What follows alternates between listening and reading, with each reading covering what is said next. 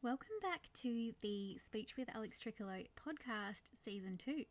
It's going to be a little different this time around.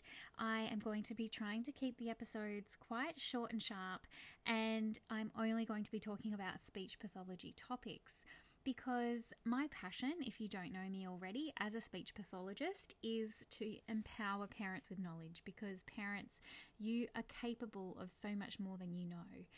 So I am going to dive straight in with no fluff and introduce our first episode. Being the first episode of Season 2, I thought I might start at the beginning of life and talk about babbling. Babbling is one of those topics that I get so many questions about. In particular, why is babbling so important, and how much should my baby be babbling? So I thought I'd take you through a bit of babbling development, why it is important, and a quick tip at the end if you aren't yet seeing babbling in your baby. So in terms of babbling development, between 0 to 5 months of age, we tend to see more noise than babble. Of course, we hear crying, and also sounds like gurgling, cooing, raspberries, and sometimes some one-off sounds kind of emerging, like bah, which kind of catches them by surprise, like they weren't even expecting that sound to come out of their mouth. Between 5 and 12 months is when we expect to see babbling sort of start to happen in most babies. Babbling emerges in babies on average around 7 months. So if your baby is between 5 and 7 months and you're not yet seeing it, you might surround them with some babbling opportunity, which I'll go through a little bit later. But it's not yet a time to be stressing overly. It can be earlier than 7 months that babbling emerges, and it can be as late as 10 months, and this is still okay. If your baby is almost 1 and you haven't heard babble at all, I will say that there are the occasional babies that don't babble. However, it's really important that babies babble, and I'm going to go through that in a minute. But first, I'm going to go through different types of babble. There are 2 main stages of babbling development. So this is between the 5 and 12 months of age that I was talking about. The early babble tends to be the traditional babble that you would know, and it's called reduplicated babble. And this is where the same syllable is pronounced over and over again, like ba ba ba ba ba ba ba, ga ga ga ga ga ga ga. But then, over time, our babies start to work out that they can make different sounds and they can combine different syllables. And so we start to call it non-reduplicated or variegated babble. And often, our babies have also worked out that they can add intonation to go with it. They've noticed that we change our voice when we are scared. We change our voice when we are giving a strong command. We change our voice when we are excited or when we ask a question. And our babies actually start to do this intonation as well. So we might hear something like Bagamasha bagadu, and it sounds like they've asked me a question. It sounds like they've said a whole sentence. But it's this amazing ability for them to go, I want to copy what they're doing. I'm not quite sure about the breakdown of all the individual components yet, but I can sort of grasp that larger idea that we say long strings, we put different combinations of sounds together, and we add intonation over the top. So babbling is a really important step for our babies because it allows them to experiment with what their mouth can do. We want to see this progression of babble because we want to see them gradually refine what they are doing. And I like to link babbling to something like learning a dance routine. If you were going to learn a dance routine, you would need to learn each individual skill or step in the routine. But that's not all.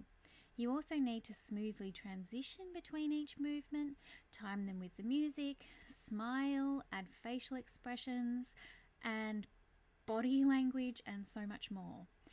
And I apply this concept to speech, but on an even more fine and precise level.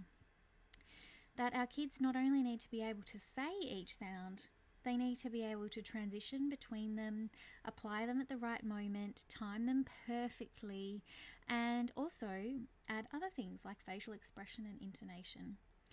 And over time, our babies do refine their sounds. They become more able to make complex sounds and eventually pronounce all the sounds in words and sentences. And of course, we're not expecting this all before 12 months, but you can see how babbling is really that first or second step in the progression towards being able to say complex words and sentences. So, when should you be concerned? My main tips, if you are feeling concerned about your baby's development, are if you're hearing no babble at all and they are over 9 months. If you have a really quiet baby, not making any sounds at all, even when you're not watching them, and even not with you or anyone at all, then we do get quiet babies. So this one is a little bit of a tricky one. But if you really have this gut feeling that your baby is too quiet, it's worth investigating.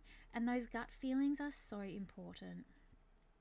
And if your baby is 1 or older and you're only hearing babble and no progression towards words at all, this would be another reason to be concerned. Generally towards 18 months, we're expecting them to say 5 to 20 words. So if you're approaching that 18-month mark and they're just not making that progression from babble to words, it's probably worth getting checked out as to why that's occurring. Something that might surprise you is that speech pathologists are qualified and equipped to see kids from birth. So if you have any concerns about your baby, please seek a speech pathology assessment. It's definitely something I commonly hear, that parents say that they were advised that you couldn't see a speech pathologist until your child was 1 or 2 or 3 or even older. And this is most definitely not true. So if you have that gut feeling or you've just noticed that you don't feel they're progressing at the right rate, you can definitely get a speech pathology assessment. If you're not sure about keeping track, I have developed a set of beautiful milestone cards to enable you to keep track of your baby's communication development over the first 12 months. And it also gives you really easy baby activity ideas every month, because I know what it's like after having 3 kids and not feeling very inspired when it came to play with my babies, especially under the age of 12 months. So I've given you all my baby activity ideas that are going to just set your babies on the right path for their communication development. Finally, I want to leave you with a quick tip if you are yet to hear babbling in your kids. My tip is to try to look for babble-like words throughout your day. The perfect example that I always use is blowing bubbles with your baby where you can. This is really simple and they usually always love it. And you can say things like bubble, bubble, bubble, bubble, bubble, and pop, pop, pop, pop, pop, pop, pop. And when you think about it, even if your baby doesn't know those words or doesn't know the meaning of those words, it does sound like babble. And they're very visual sounds. Your lips are moving. And so if you're really face to face, getting down on your baby's level and seeing what they can see what you are doing, we are showing them how to babble, but yet it has meaning. So it's not us just making lots of different random sounds. So I hope that's an easy tip for you to start applying straight away. And I think you'll notice throughout your day that there are lots of opportunities for babbling. Is your baby babbling? I'd love to know. Feel free to send me a message via email or through my socials. I'm Speech with Alex Tricolo on both Instagram and Facebook. And I'd love to hear what you thought of the first episode of Season 2. Thank you so much for joining me. I look forward to speaking to you in the next episode.